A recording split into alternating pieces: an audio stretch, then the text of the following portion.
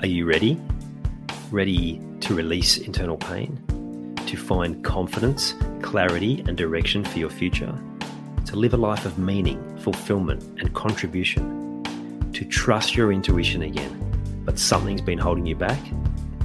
You've come to the right place. Welcome. I'm Ian Hawkins, the host and founder of the Grief Code podcast. Together, let's heal your unresolved or unknown grief by unlocking your grief code. As you tune in to each episode, you will receive insight into your own grief, how to eliminate it, and what to do next. Before we start, I have one request. If any new insights or awareness land with you during this episode, please send me an email at info@ianhawkinscoaching.com and let me know what you found. I know the power of this work and I love to hear the impact these conversations have. Okay, let's get into it. Just finished a group session with my clients in the Freedom Program, and the same conversation came up a few times. And from my experience, when a few people are experiencing this, then 100 people are experiencing it. So it might be something that you're going through at the moment. You're wanting to work towards a goal, and there are certain things that are getting in the way, and you're wondering why you can't have the self-discipline, the drive to make that happen.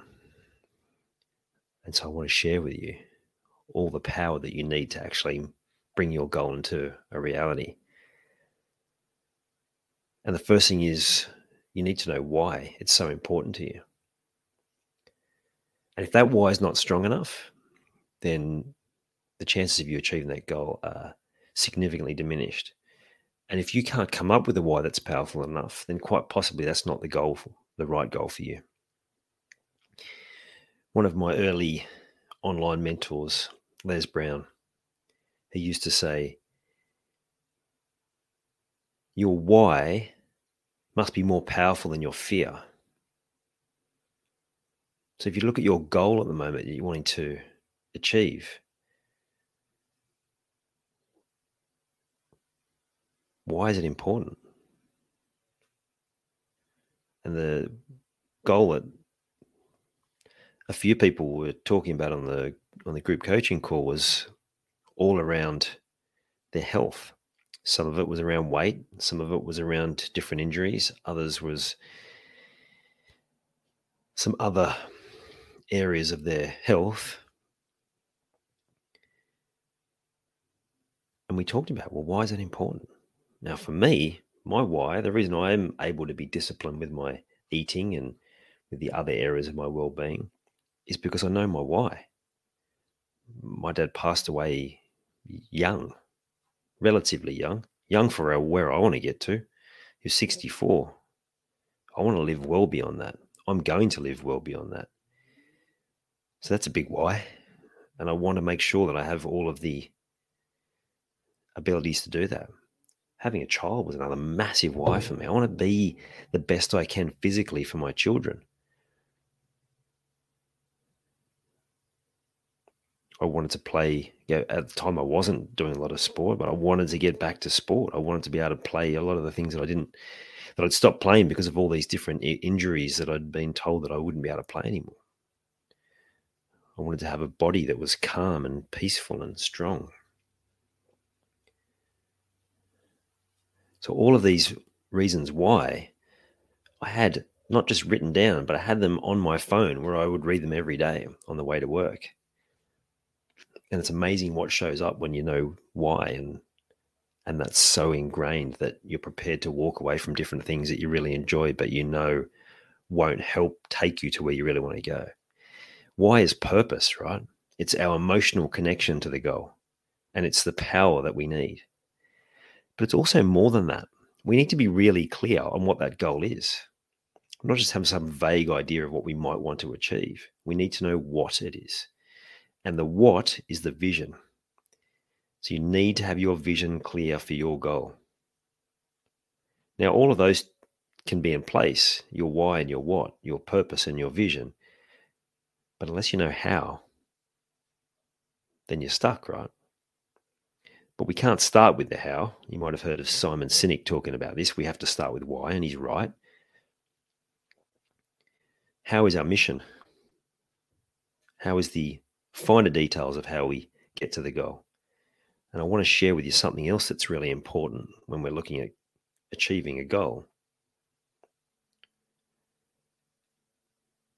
And that is to be able to break a habit and create a new habit. And one of the hows is to release whatever the unconscious block is that's keeping you stuck, that has the brake on. It feels like you can't move forward, or you do, and then you take 2 steps back. So release the block. And some of you may have done that, and you're like, well, why can't I change the habit? It's because then you need to be able to then keep going long enough to move past the old habit. So both of these things need to be in place. You can't just clear the block and then expect it to happen. You can't just try and change the habit without clearing the unconscious block. So both of these things need to be in place. And when that happens, the how will show up. Actually, the how will probably show up before that, once you get the why and the what, but then it's acting on that. Having the drive, the discipline will come when you know the why, you know it intimately. It's so ingrained because you're reading it over and over again.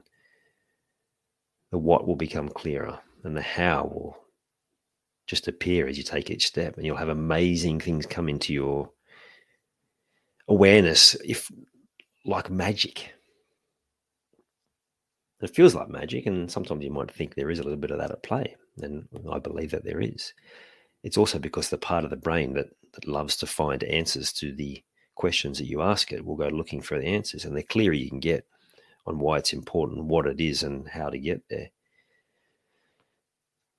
Well, not even the how part, the why and the what, the more of the how will show up, because your brain will look for the solutions and it will find them. For me, it showed up strongly when my wife was pregnant. I was seeing pregnant women everywhere. I don't see them anymore. Where did they go? Well, they're there, but it's not my focus. The car I want to get next, the car I don't drive now, I see them everywhere because it's my focus. But there are more important things in life than just those 2 things, right? Well, maybe not the pregnant wife, because children are pretty important, but definitely the car.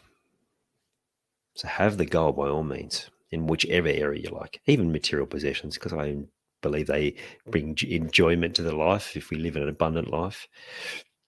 But those more important things about who we are, how we feel, what we want to do. Add these elements to your goal and you will have all the power that you need.